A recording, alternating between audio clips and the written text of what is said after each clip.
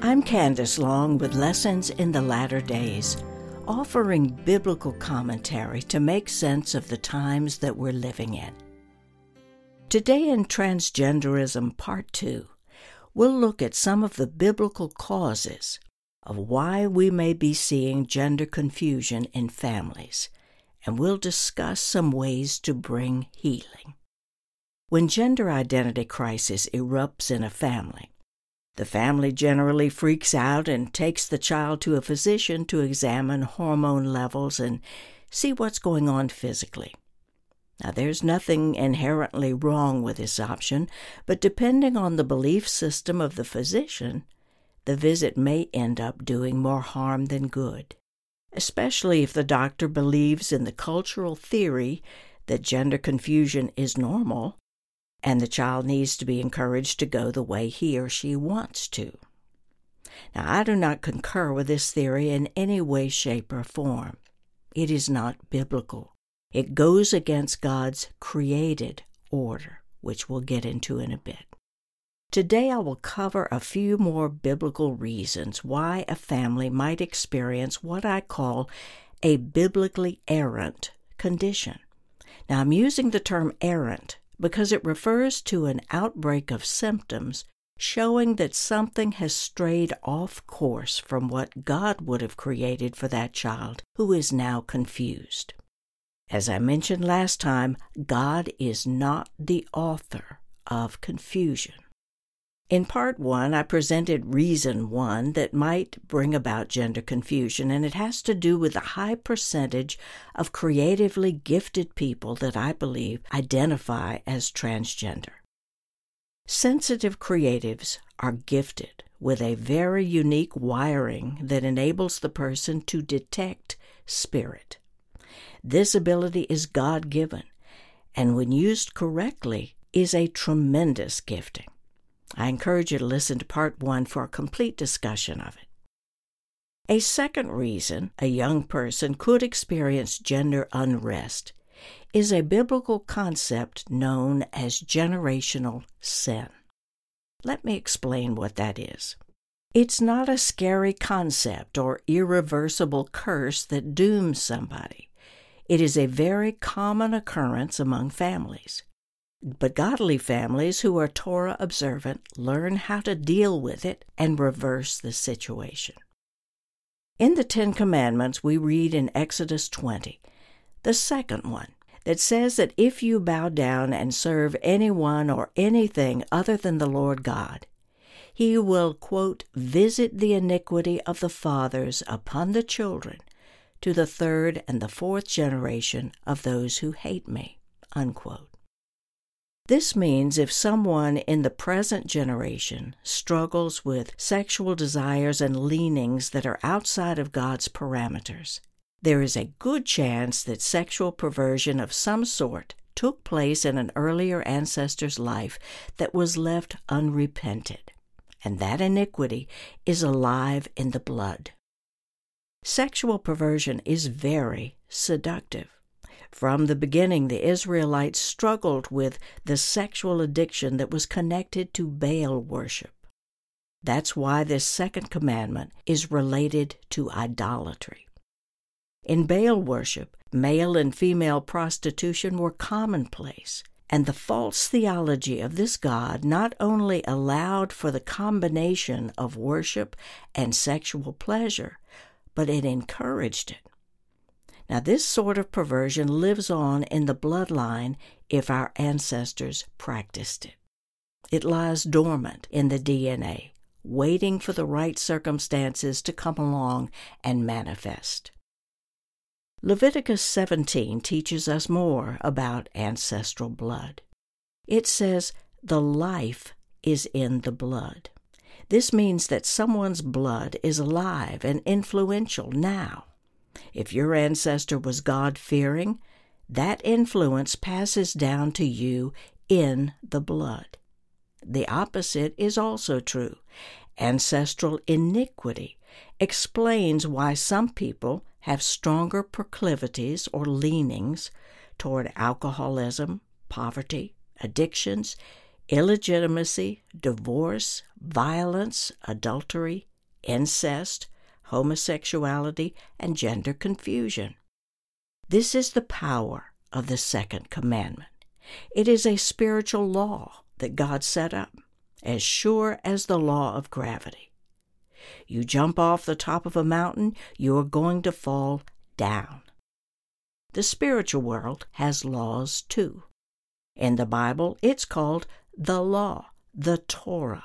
It's comprised of 613 things that God set up to govern those who want to walk according to the derech, which is the way of God. This is a choice. If you want to be His child and walk in His ways, then the Torah serves as the plumb line to guide your life. When a person goes astray and produces fruit that shows up like bruises or pus-filled sores, a good biblical examination helps the minister identify those areas that need healing. I want to revisit a section that I wrote in The Days of Noah, Part 4, in which I talked about Bruce Jenner's situation. Here's a little of what I wrote in that monograph. In Jenner's interview with Diane Sawyer in 2015, he admitted his conflicted feelings as a young child about his gender and sexual orientation. Now notice the key word, his feelings were conflicted. An important principle is that feelings, in and of themselves, are not sin. These feelings were passed on to his emotional antenna from unclean spirits of perversion and gender confusion that were roving around looking for someone to open the door so their true nature could be expressed. Now let's stop right here a minute. If someone were attuned to these biblical principles and could spot the signs, they could have helped Bruce as a young boy to understand his conflicted feelings and what to do about them. But there was no help for him. So he stuffed all of those feelings inside, and he spent years fantasizing what it would feel like to wear his sister's clothes. Now, most likely, to be quite frank, he masturbated while he fantasized, thereby connecting a very real physical sexual release triggered by his fantasies, which in turn built what's called cellular memory of the experience. Now, Genesis 1 teaches us that God saw everything that He had made, and behold, it was very good. Now, the word good in Hebrew is the word tob, which means beautiful, at ease, pleasant, precious, and ready. God made everything to be at ease within itself and ready to spring forth into what God created it to be. So what happened? As I said before, Jenner's conflicted feelings were not sin. The desire to be in his sister's clothes was not sin. But Bruce was in Satan's crosshairs to make him the poster child for transgenderism. Satan's strategy was to so conflict him with feelings of unrest that he would finally give in to the physical sexual release, and once he did, he got trapped. It felt good. He wanted another fix, another release, and the insidious web of sexual seduction entrapped him. Now, once we give in to a wrong behavior long enough with no desire to repent, Romans 1 teaches that God eventually gives us over to that behavior, at which time we become its slave. I put Bruce Jenner's story under the heading of generational sin because if there were sexual perversion in his family line that no ancestor repented for, then that unrepentant sin cries out to express itself in the third and fourth generation, which may have been Bruce Jenner. Now, do you remember the passage in John 9 where his disciples asked Jesus about the man who was born blind? They asked, did this man sin or his parents? This is referring to iniquity being passed down from one generation to another. We all have people in our family lines who acted wrongly. I've spent quite a bit of time in my own journey confessing the sins of my forefathers. This is an important spiritual discipline that we learn as we walk with God. I wrote an entire book on generational healing because it's that important, and I'll put a link to the book in these notes if you'd like to learn more. One thing I need to mention before moving on. When we stand before God and the books are opened, each of us gives account individually of what we have done in our lives. It is written in God's books.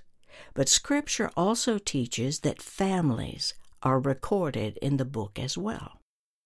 Jesus had a harsh word for the scribes and Pharisees in Matthew 23.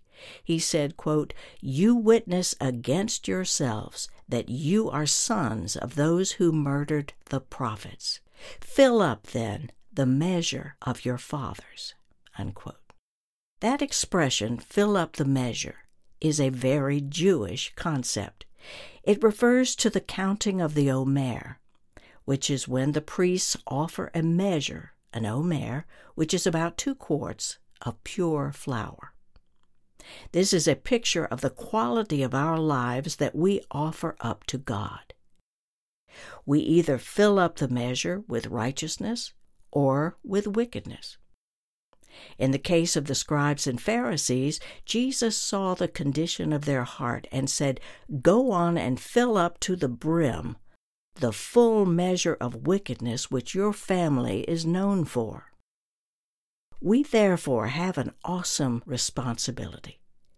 Every family member contributes either to the measure of righteousness or to the measure of iniquity of our family line. That is each generation's responsibility. The third possible influence that might come into play in gender confusion is the power of an inner vow.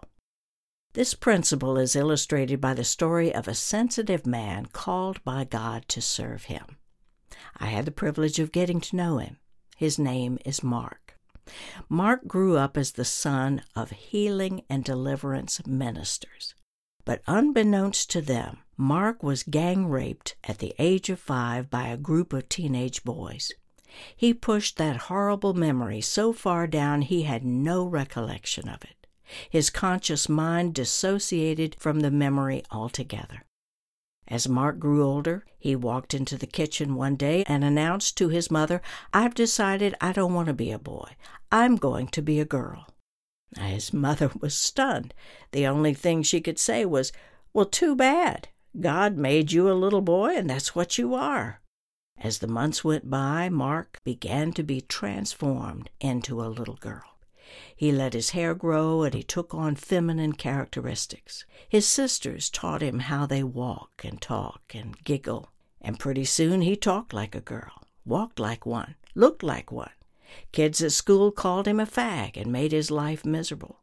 As you can imagine, his parents were beside themselves because nearly every week somebody at church would say, "You have the most adorable little girl."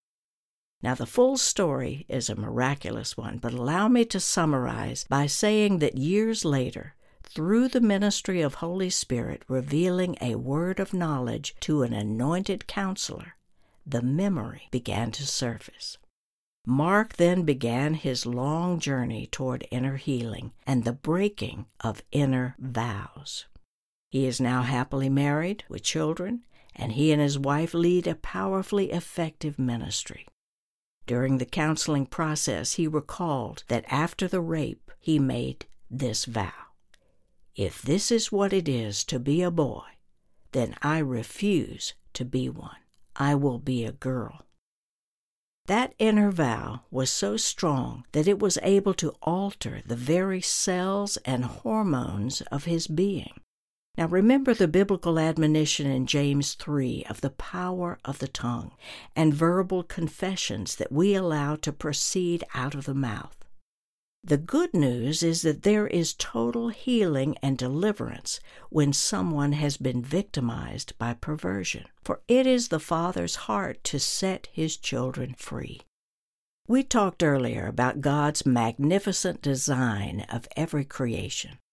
Within the embryo, inside that child's DNA, is a set of genetic instructions that directs the growth and development of that child.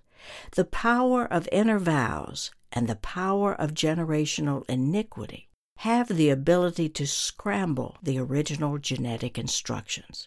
But after we repent and we renounce an inner vow and break all agreement with the sins of our fathers, that door to gender confusion is closed and the door to healing is open. By the act of our will, these genetic instructions can be restored. It's kind of like we are returned to the manufacturer's default settings once again, which is one of the paths of inner healing. A fourth reason that children can become conflicted within their own gender is much more common. It happens when children go through emotional hurt and they don't know how to deal with the pain. I want to share my own story because the Lord taught me a way to be healed, and I want to pass that on to you.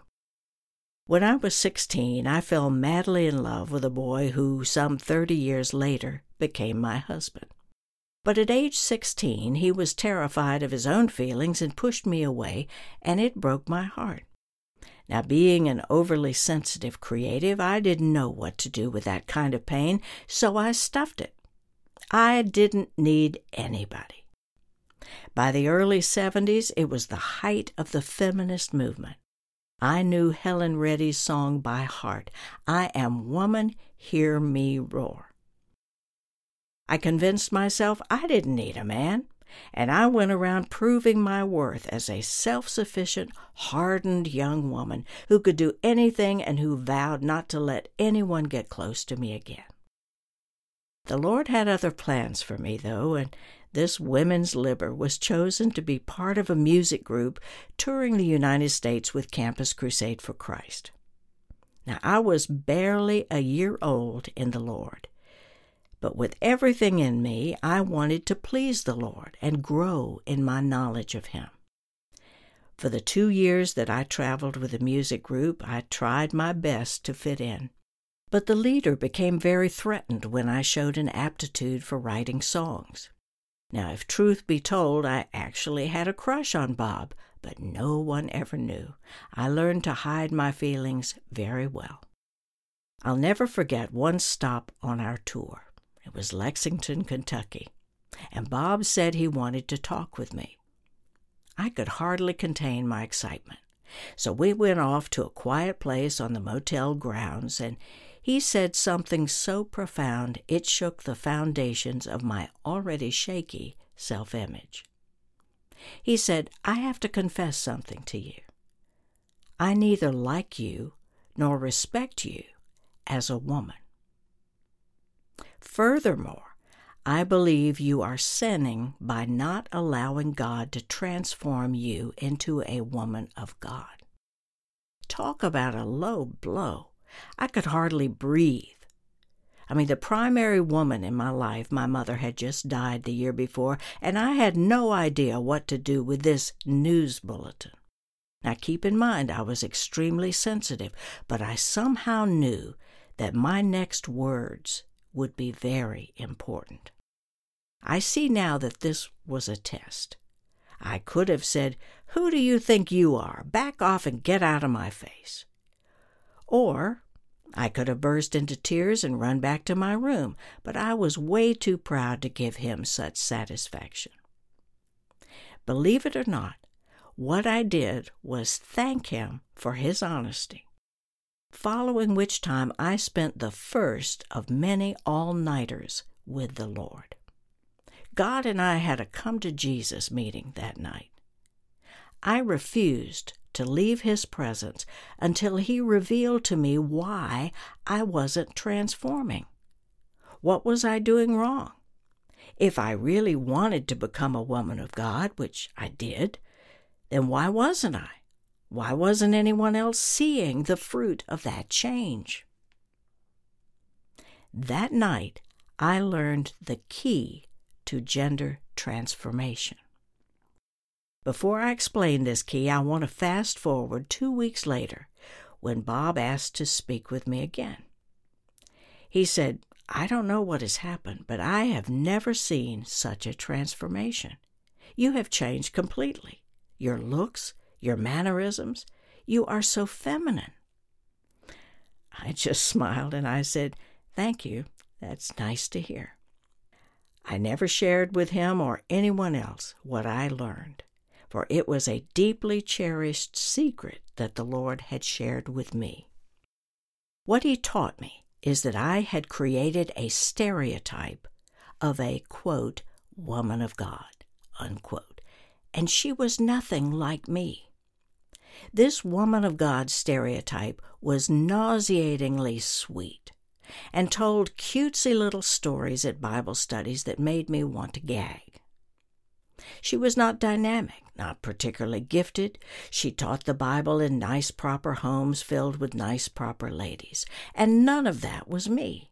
Now remember, back then, I was a hardened feminist. So during my all-night vigil, I listed the qualities of this phantom woman of God.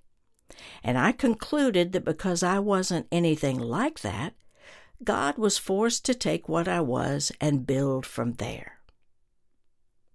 What he asked me to do next, though, was radical.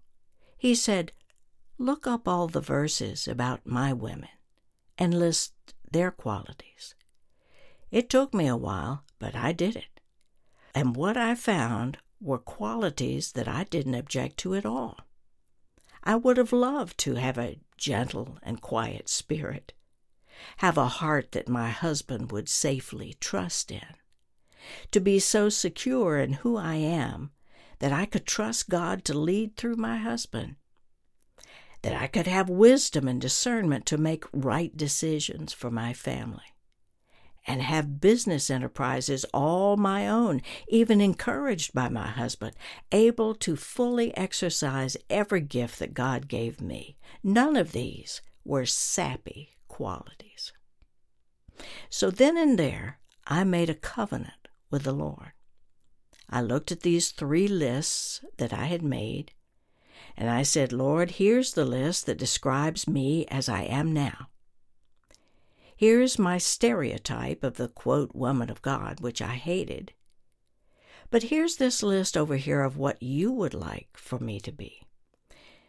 So here's what I'm going to do. I'm going to lay down all that I am right now, rough edges and all, and I choose to trust that you're going to somehow turn me into this list over here. There's no way that I can do it.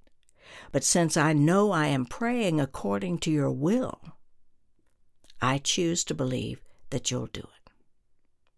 That was it.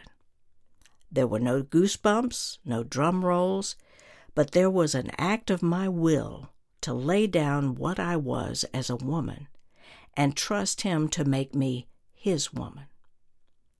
Within 2 weeks, transformation became noticeable, and I have never doubted who I am as a woman of God ever since.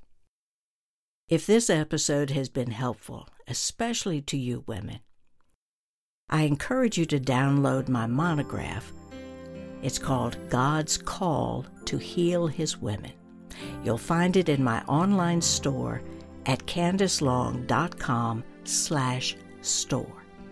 In Part 3, we're going to look at what makes transgenderism a sign of the latter days.